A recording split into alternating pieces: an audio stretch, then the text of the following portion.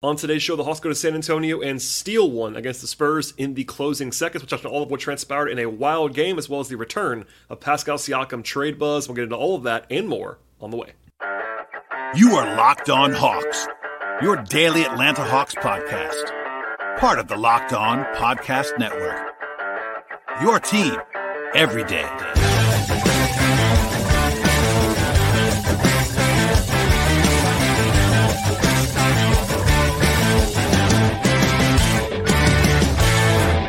Hello, friends. Welcome to episode 1600. That's episode 1600 of the Locked On Hawks podcast. I am your host, Brad Rowland, coming to you on Thursday evening, deep into the night here into Friday morning. And today's podcast is brought to you by the folks at Game Time. Download the Game Time app, create an account, use promo code LOCKEDONNBA for $20 off your first purchase with Game Time. And also, at the top of the podcast, I should encourage you to make us your first listen each and every day. Check us out anywhere you get your podcasts, places like Apple and Spotify on the audio side, as well as YouTube on the video side. And today's show, obviously a round number episode, a milestone episode of 1600. I appreciate everybody listening to the podcast. Our final show of November heading into December, and a good time to sort of say thank you to everyone for listening to the show both tonight and always. But honestly, a lot to get to on this particular evening. Not only a wild game, but also at the end of the podcast, we'll touch on some Pascal Siakam trade buzz that kind of re-popped up in the last couple of days. But we'll spend the majority of the show talking about what became a 137 to 135 win for the Hawks on the road in San Antonio. And it was a wild one, as you can probably tell by the score. I'm sure some folks missed the game or watched it, in bits and pieces. It was a later game on Thursday, and not one that was on the national radar a ton. But the Hawks snapped a losing streak in this game. They have lost 2 games in a row. They're now back to 9-9 on the season. It was their largest point spread as a road favorite all year long. They were actually favored, according to our friends at FanDuel, by 6.5 points. And that was not a number that they were able to cover in the betting world, but they won the game barely at the end. The Spurs have now lost 13 straight games, by the way. It's the first look for the Hawks and Hawks fans, a lot of them.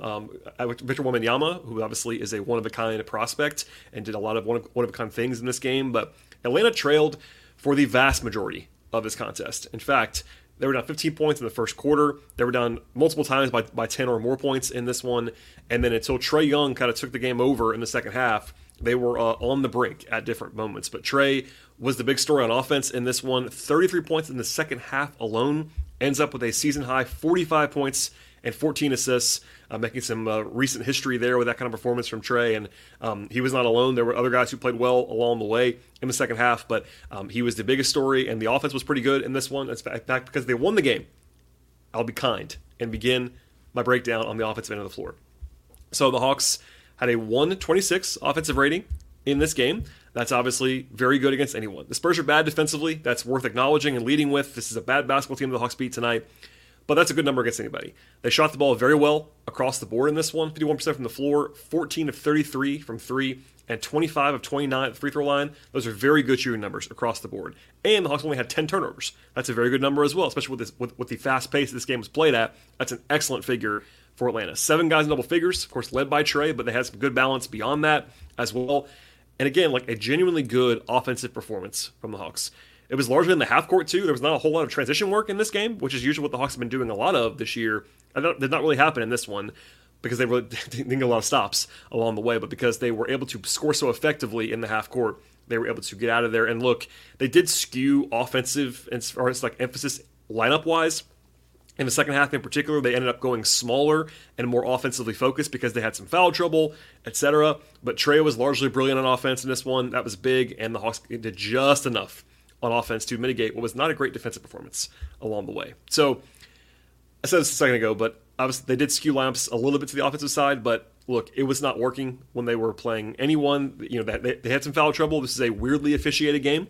I'll say that. A lot of, I would say, ticky-tack fouls, and Quinn got a technical foul. There was some frustration along the way from the Hawks in this one. But big picture, allowing the Spurs to have a 125 offensive rating, even in a home game, is really rough. This is a bottom 5 offense in San Antonio. They're not good at anything on offense statistically this year. Really, other than like Wemby being Wemby, that's kind of it. There were some problems there with him, of course. That can't explain all of it, though, let's just say. So the Spurs shot the ball very well, 54% from the floor and 44% from 3. I think it was a little bit unlucky on the Hawks side that the Spurs shot as well as they did in this game. Like, for instance, they also shot 6 of 6 on mid-range jumpers in this game. So to go with 18 of 41 from three. So big picture, they were 24 of 47 from outside of 14 feet. That's 51%. Even if you're having a breakdown on every possession and leaving guys open, teams won't shoot that well against you all that often. So it was a little bit unlucky, but the Hawks were still quite bad defensively for a large portion of this game. They did create 21 turnovers. That was a big part of why they were able to escape with the win. And again, some unfriendly whistles along the way, for sure, that led to some of their better defenders, i.e. DeAndre Hunter fouling out in 22 minutes. Capella had foul trouble. Okongwu had foul trouble. Those are the three best defenders, and they all had foul trouble along the way, which is certainly part of it. But they allowed 34 assists in this game.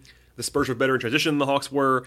They gave up so many back cuts, the likes of DeJounte Murray and Sadiq Bey and Bogey. Like, there were all kinds of bad back cut losses in this game. But in the end, it was enough because of Trey and the offense. And I'll just say this now before we dive in sort of the way this game flowed. I said on Twitter before the game, and I meant this. This would have been the worst loss of the season. And I said that before the game started. And then, of course, the Hawks were down the entire way. Now, it does not mean that the entire season is saved by this win. Like, obviously, it was not a great performance. Like, you are able in the NBA to not play well and still get a win and sort of acknowledge the fact that you didn't play well. And that happened in this game. The Hawks did not play great, let's just say. They should have won this game easier if they had played better. With that said, it's a win, and that's all that matters at the end of the day. And some coaches sometimes like a close-fought win where you don't play that well because you get the win and also have a bunch of teaching time, etc. But it was not a whole lot of fun if you were invested on the Hawks side. If you were a neutral observer, it was entertaining. It was kind of wild. But anyway, we'll leave it there for now. And because I have a lot to get to on today's podcast, I'll touch on the first half now briefly before we get to the second half, and much more to discuss on that half of basketball. But I thought the Hawks might start out this game with two bigs. Like, I've been kind of monitoring the situation with Atlanta potentially playing Capella and Okongwu together a little bit. They did in this game eventually, but only for a brief period and not at the outset. And they had Capella on Wemby to start the game, and I didn't love that. Number one, Capella has many strengths defensively, but that's not really one of them. He's not ever really asked, which is part of this. Like, he's not really ever asked to guard a player like Wembanyama because there isn't anybody like that, but even a perimeter-based player all that often. And I know size-wise, if you start the lineup that the Hawks started with Bey and Hunter, there isn't a great option. In the second half, they tried Bey a little bit on Wembanyama, and I thought Capella was just better after halftime, but it did not go well early on for Capella. Just it was definitely, I thought, visibly uncomfortable defensively. And the Hawks were down quickly, 18-7 out of the gate. The Spurs made their first 6 shots. They were making everything early on. That's just worth noting. The Hawks did have another run against them in the first quarter of 11-2. So they had an 18-7 run and an 11-2 run by the Spurs in the first quarter to go down by 15 points. Julian Champagnie, who is a fringe NBA player, to be kind, made 3 threes in a row for the Spurs. They had 6 threes in the first 10 minutes. And there's that. The Hawks get back within 9 briefly at the end of the first quarter. The Hawks, though, rotationally, I'll just mention this now, it was Garrison Matthews in the A.J. Griffin spot in this game. So the last couple games without Jalen Johnson, it's been A.J. as the 9th man, kind of being the first sub alongside Bogey, etc. It was basically they handed his exact role from the last 2 games to Garrison Matthews. So that's another podcast for another day. I'm not outraged by that because AJ's not been playing very well. But there's a discussion about development and all that stuff about AJ. But he did not play in this game, and that is at least something to note here before we move on.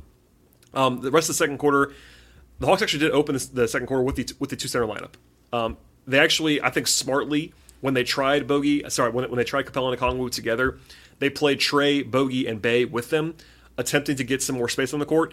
And that's kind of what you have to do. Like Bogey and Bey, I've railed on this a lot. That wing pairing is not going to be able to stop anybody. But if you're going to try Okongwu and Capella, that is one way to do it. It's like to have your 3 of your best 4 perimeter players on offense alongside Okongwu and Capella. It worked okay. It didn't dominate, but at least it kind of worked.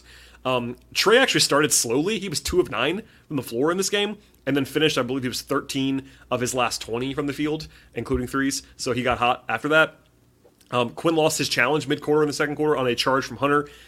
Notably, that was a bad call, I thought, but Quinn did not win the challenge. It was kind of a low-leverage challenge, except for the fact that it would have been 1 less foul on Hunter and 1 more on Wemby, which I think I kind of overlooked a little bit in the moment, but maybe this is sort of revisionist, but because Hunter fouled out, that was one that would have been a nice overturn in some ways, but I did not love that challenge process-wise. Anyway, the Hawks did have one big run in the first half, a 25-9 extended run to go from down 15 to up by 1. They made some shots finally, and the Spurs actually missed some threes.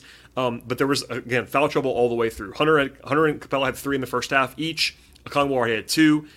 Defensively, some bad back cut stuff, as I sort of mentioned before. DeJounte, Bogey, Bay, Garrison had 1 too. It was just rough along the way. But they were only, quote unquote, down by 4 at halftime, which honestly felt like a win after the way the first couple of minutes of this game went. But we'll have much more to touch on in a second. I promise you, on the second half, it was very, very busy. And at the end of the podcast, we'll talk about some Siakam stuff. But first, a word from our sponsors on today's show. Today's show is brought to you by Game Time. You should never have to worry about buying tickets to a big event. When with Game Time, you absolutely never have to worry. They have last-minute deals on tickets for football or basketball or baseball or concerts or comedy, theater, and much more. It's incredibly easy to navigate as well to find and buy tickets for any event in your area. They have zone deals for an average of 18% savings when you check those out. And at Game Time, you can see the view for all the seats in the venue that you're looking for, and it helps you know exactly what to expect when you arrive at that venue. They also have all-in pricing at Game Time, so you can know your total up front without any of the hidden fees that some other places happen to have that drive me crazy. I will tell you that right now. And you also have peace of mind with Game Time. And the Game Time guarantee means you always get the best possible price with Game Time. Take all the guesswork out of buying tickets by using Game Time right now.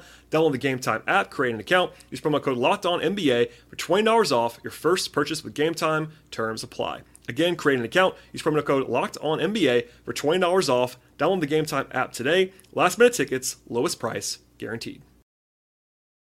All right, we'll pick it up here with the second half of this game, and it was a lot of back and forth, as the entire first half was. So there was an awful call, I thought, against Hunter within the first minute of the third quarter for his 4th foul. And it meant he came out of the game immediately for Wes Matthews. Then Capella got his 4th foul right after that. So Capella, by the way, averages like 2 fouls per game this year and had 4 like early in the third quarter. Hunter a little bit more than Capella, but not a huge foul guy either.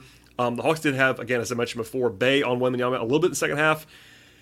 That didn't work perfectly, but it was at least effective for a minute to kind of keep the heat off of Capella and Okongwu foul-wise.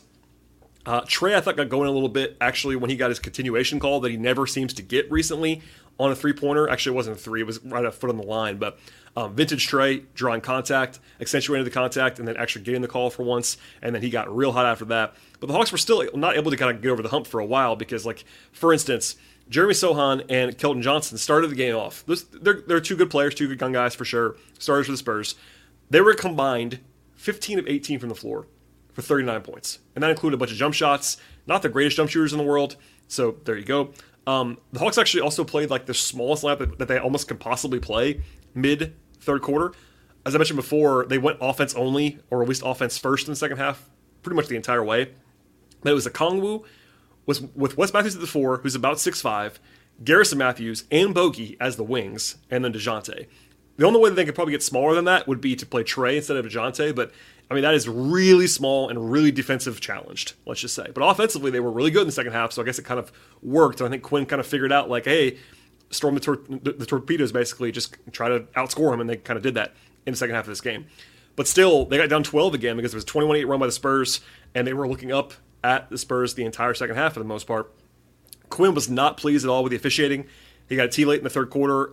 It was not consistent at all for me. Like, I don't rail on refs a lot, and it's not always against Atlanta, but it was just not consistent in this game. It was just weirdly, ticky-tack at times. They let some stuff go, and a lot of the feedback I got from people that were there around the Hawks was not super positive, etc. By the way, when Quinn got teed up, I believe the foul count was like 18-9 or something like that. He also went crazy late in the quarter after a no call on Trey. It was not ejected, but he kind of was on the borderline there. But Trey got hot. That was the biggest thing. He scored the last 12 points of the quarter for the Hawks in the third, had 20 in the quarter, and was awesome. Unfortunately, though, the Hawks scored 39 points in the third quarter with no turnovers in the whole quarter, and they tied the quarter. That is rough, because defensively it was just, rough. In the fourth, again, they kept playing this offensive-only lineups because they couldn't stop anybody, but foul trouble too. Like, they went with more shooting. Like, Wes Matthews is pretty limited how many minutes he can play. So without him and without Hunter, they kind of had to go with more small units, and that kind of worked. Okongwu played a lot in the fourth quarter. He ended up playing 28 minutes. That's a lot for him. But they got going a little bit. The Spurs did make a bunch of threes. In fact, the Spurs tied their season high in threes with 18 in this game, or something like that. But the big swing happened mid-quarter, an 11-0 run to have the Hawks go from down to up in the game. Hunter made a 3 for the tie. DeJounte made a mid-ranger for the lead. I thought Capella really firmed up his defense in the second half when he came back in on Wemby, etc. DeJounte was better in the second half. I thought he was a little bit over-aggressive. I made a joke about it kind of being DeJounte Murray time with an ode to my friend Robbie Calland. But I thought he got a little bit trigger-happy at times, but he was much better after halftime. I thought he was pretty shaky in the first half, better after halftime. But it was tied with 4 minutes to go, and it was pretty much back and forth from there. I went through the entire play-by-play from this point forward, but Trey did a good job. He set up Capella twice for easy dunks in the way that Trey often does. There was really one bad possession where Murray kind of ISO'd and had over Wemby, which is not a high percentage shot, missed it, and it led to a run out and a three. So that was a big swing. The Hawks could have kind of taken control if he made that shot or if it was a better possession. But then he got it back. To his credit, DeJounte made a catch and shoot three on the next trip to go up by 4, and that was a big spot. So the Hawks led the rest of the way from there. Trey hit a ridiculous shot with about a minute to go to go up by 4.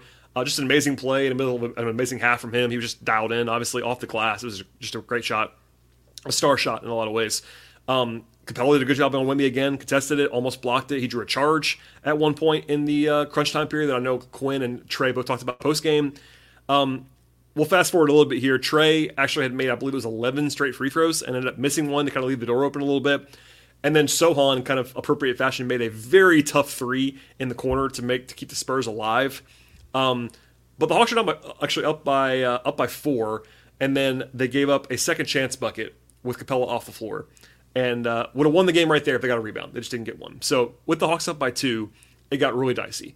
I thought Quinn made a mistake tactically by calling timeout before the inbounds pass. Often it's easier to just get the ball in bounds quickly when they're not set up. And Capella was off the floor, so there was nobody that was a bad free throw shooter on the court. So if Quinn had been out there, I would have understood it more. But there was nobody else that you want to avoid getting fouled. So they call timeout. You get to advance the ball, which is helpful, but you're up 2. They're going to foul you anyway. But that led to the infamous play now at the end where Sadiq Bey pretty clearly has Trey open and just doesn't throw him the ball. He kind of just hesitated for that half second. Ended up being a really bad inbounds pass that he kind of short-armed a little bit too. Ends up being stolen, leads to a fast break, but Trae Young mercifully gets back and draws a charge on Jeremy Sohan to essentially win the game. I think it was fortunate for the Hawks that the Spurs were out of timeouts because they actually had a challenge left but no timeout to use on that challenge. I'm not sure they would have won it, but it would have been a very uncomfortable minute as they reviewed that play. But great play by Trey. Quinn led his post-game press conference talking about how the narrative should change on Trey's defense.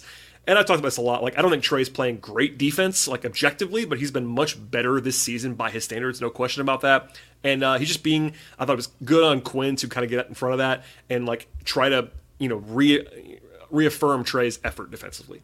It's good for that to kind of be out there because he made a big play there. It should not have been that tight. It was a bad pass by Bey, but in a lot of situations that layup goes in and it's tied and they're going to overtime and maybe they lose. So they got out of there at the end of the game. Man, it was by the skin of their teeth again. It was a wild half of basketball. The Hawks ended up scoring 75 points after halftime with 3 turnovers for the whole team. Trey had 33 points, and they were still in some danger until the very, very end of this one. But they got out of there with a win. It was an offense-first victory, to say the least. Defensively, there's a lot to clean up, and even Quinn acknowledged that after the game. I thought it was interesting that we said it out loud, that they have some stuff that they are short on right now without, and he specifically mentioned without JJ, without Jalen Johnson, which I think we all know, but just for a coach to say that post-game, it's notable that he's at least admitting that. I would still like to see more of Capella and Okongwu in certain matchups together. I like to see a little bit more, just creativity and maybe some more drop, honestly, with Capella on the court.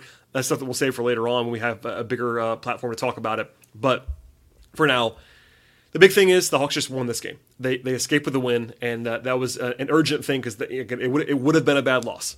I would have come on the show, and I foretold that before the game. I would have come on the show and said this is a bad loss if they lost this game under any normal circumstances whatsoever. So they avoided that fate, and they got back to 9-9 on the season. Okay, we'll have more on this game in a second with some player-by-player evaluations and observations, and then we'll have some Siakam talk. But first, a word from our sponsors on today's podcast. Today's show is brought to you by FanDuel Sportsbook. As the weather gets colder, the NFL and NBA offers get hot and stay hot at FanDuel, America's #1 sportsbook. If you're a new customer, get $150 in bonus bets. Any winning $5 moneyline bet, that's $150 in your pocket if your team wins. And there's awesome perks of signing up, of course, with FanDuel. And there's also everything you're looking for in the sports betting space.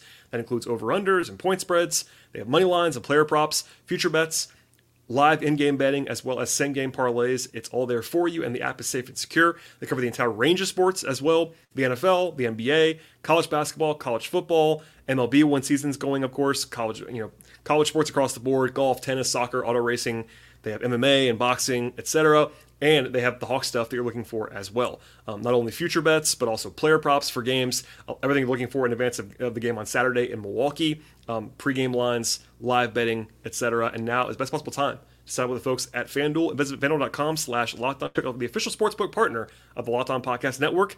Make every moment more with FanDuel and choose an offer that you absolutely not want to miss at FanDuel right now. That's FanDuel.com/LockedOn. FanDuel, official partner of the NFL. Okay, into the player-by-player evaluations in this game, and we'll start with the bench, as we often do. 9 guys played in this one, including 4 off the bench. Garrison Matthews played 12 minutes. That was the fewest of anybody. He had 3 points on 1 of 4 from the floor and 1 of 4 from 3. 1 steal, 1 rebound. I thought he played fine. He was a little bit aggressive, but you want him to be hunting his shot when he's out there. That's one of his primary values. I don't think he played great. I think they probably could use more defense from that spot, honestly, but they don't really have another guy for a defensive possession. Maybe Trent Forrest, but you're pretty small there, and of course AJ would have been the other option. And Garrison, you could argue, is just more play ready right now than AJ. I don't know if I would make that argument, but at least he's more he's more of a veteran, etc. There's a whole discussion about AJ in the future, but I think that Garrison was okay when he played in this game. Wes Matthews, 3 points, 2 assists, 15 minutes, took 1 shot and made it, had a block. Wes Matthews is not like a savior by any means, but he will do his job defensively, and that is not a small thing for this Hawks team right now. He is limited both in size and in quickness, but he will execute. And obviously, I am prone to liking defense-first veteran wings. That's kind of always been the case. But I thought he was valuable in this game off the bench. Okongwu, 28 minutes, 11 points, 8 rebounds, 1 turnover, 4 fouls, 28 minutes again. 2 of 3 on twos, 1 of 3 from 3. Took 3 threes in this game. Actually pretty trigger happy there, but 5 free throw attempts. I thought he played fairly well in the second half, like alongside everybody else. They had it going a little bit. The spacing, the flow was good in that small unit with Trey and Okongwu when he came back in the game in the fourth. They went back to Clint, I think in part because Okongwu had played so many minutes in a row, and then they stayed with Clint, which I was okay with. I would have been fine if they had gone back to Okongwu too. So again, it's sort of a good problem. They have 2 different kind of players at center. I thought Okongwu was a better matchup in some respects for Wemby in particular than Capella, but I thought Okongwu was solid. He wasn't incredible, but he was solid in this game. Bogey had actually a team best plus 12, 14 points and 3 assists, 2 steals in 32 minutes. He was 3 of 6 on twos and 2 of 4 on threes. Played a lot. I mean, Bogey's playing starter minutes now with Jalen out, and he should. Bogey is a better player in a vacuum than Hunter. Bogey's a better player in a vacuum than Bey. So obviously skill set wise, defensively, Bogey isn't the greatest fit in the world with both Trey and DJ, and I totally will understand that. But as far as overall player quality, you could argue he's their best wing, and I've kind of always argued that when he's available. So it's interesting. I wish he was better defensively, like everybody does, but offensively, he undeniably helps them, both with his gravity and also his aggressiveness, his passing when he needs to do that, etc. And he was valuable in this game. To the starters, DeAndre Hunter had a rough one because of the foul trouble he was in. He played 22 minutes and fouled out. And Trey, in the walk-off interview, basically said that DeAndre wasn't allowed to play regular basketball because they just wouldn't let him in this game.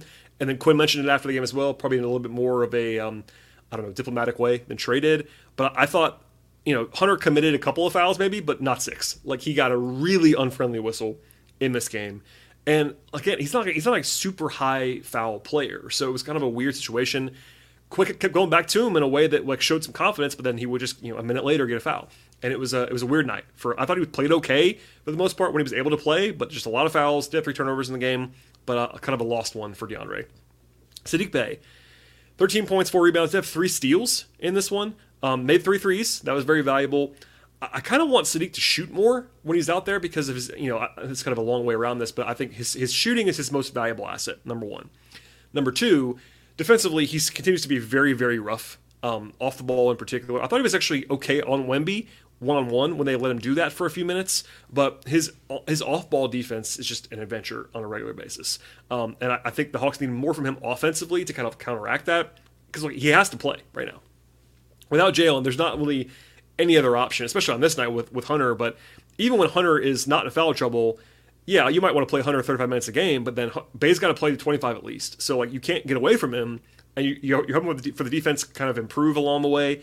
But yeah, kind of a mixed bag. He wasn't great, nor was he terrible.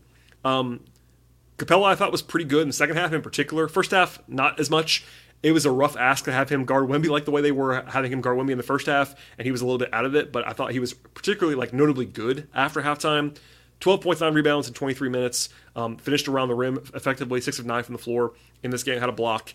I think he might have got robbed of one too. I think he probably had 2 blocks in this game, and they only got one of them. But he had one hilarious Capella gaff in the first half where he kind of lost the ball going up, and it was almost like he airballed a layup.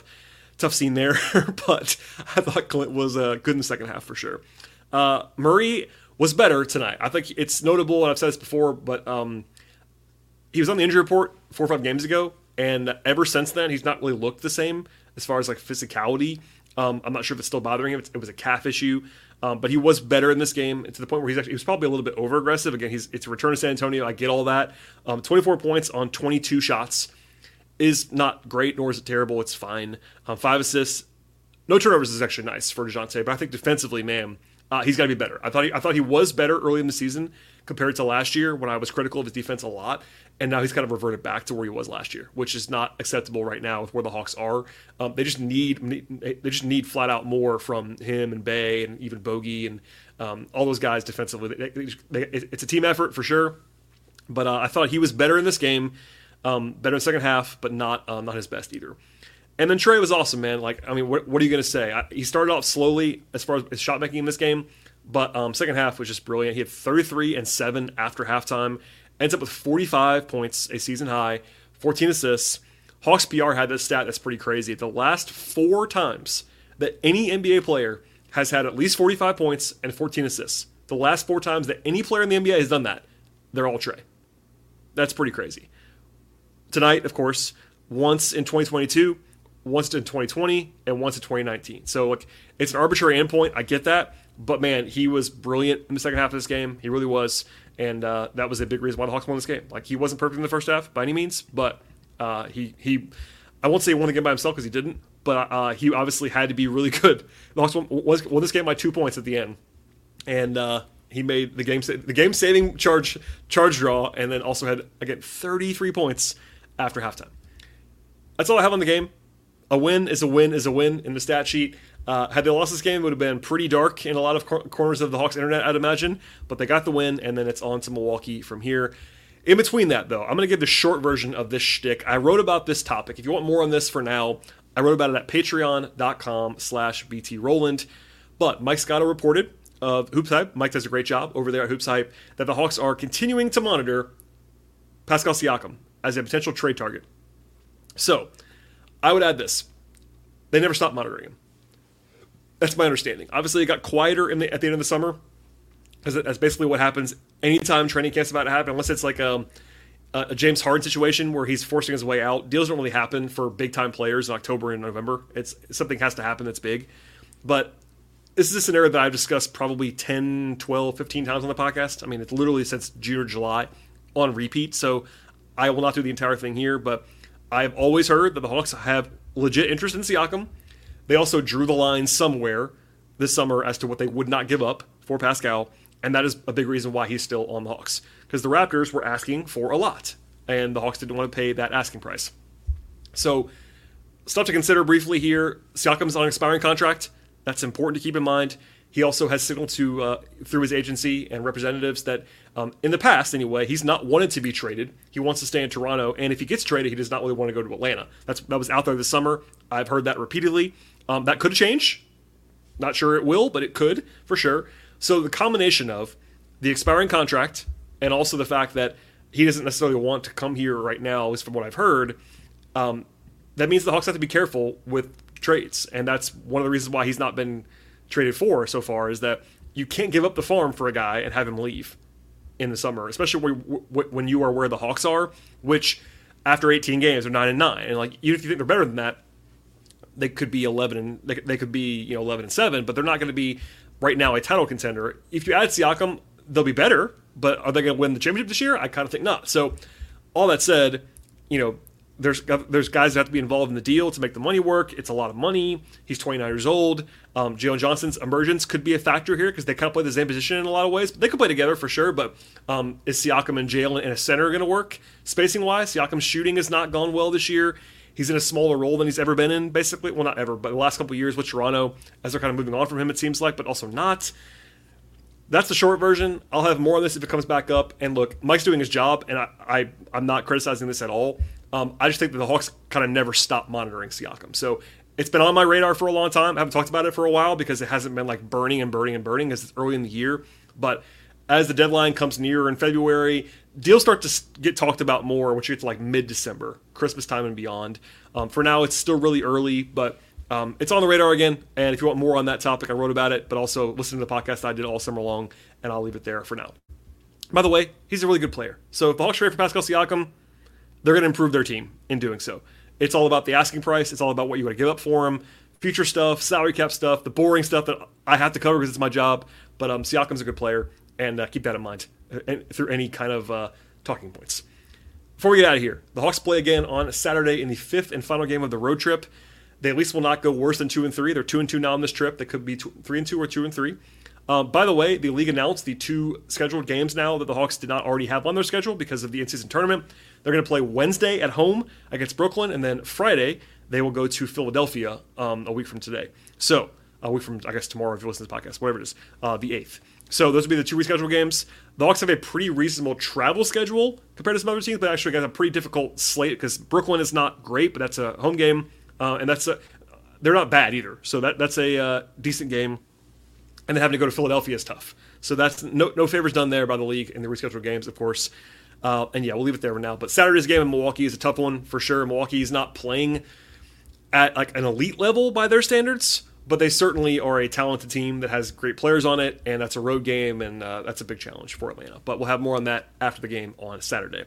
Before we get out of here, a PSA. If you're a new listener or folks who have not heard this recently, there's some extra bonus content happening on the audio-only feed, so Spotify, Apple, etc., of this podcast. So don't be surprised by that. It's coming from the Locked On Sports Atlanta crew as well as the Locked On Podcast Network. So nothing less from me, just extra content coming to you. If you want to listen to that, check it out. And my slate is still the same. This is the 5th show of the week already here. We'll have more on Saturday, but it's been busy, and you still get the same amount of me, so don't worry about that. But please subscribe to the podcast. 5-star ratings and reviews anywhere you get your podcast. Tell a friend about the show as well. It'd be huge if you could go ahead and share the podcast with someone in your life that is a Hawks fan that might enjoy the podcast. Follow the show on Twitter at Locked On Hawks. Follow me there as well if you'd like to at BT Rollin. Again, my written work about the Hawks comes to you at patreon.com/BT Rollin. With all that said, I will see you after the game on Saturday.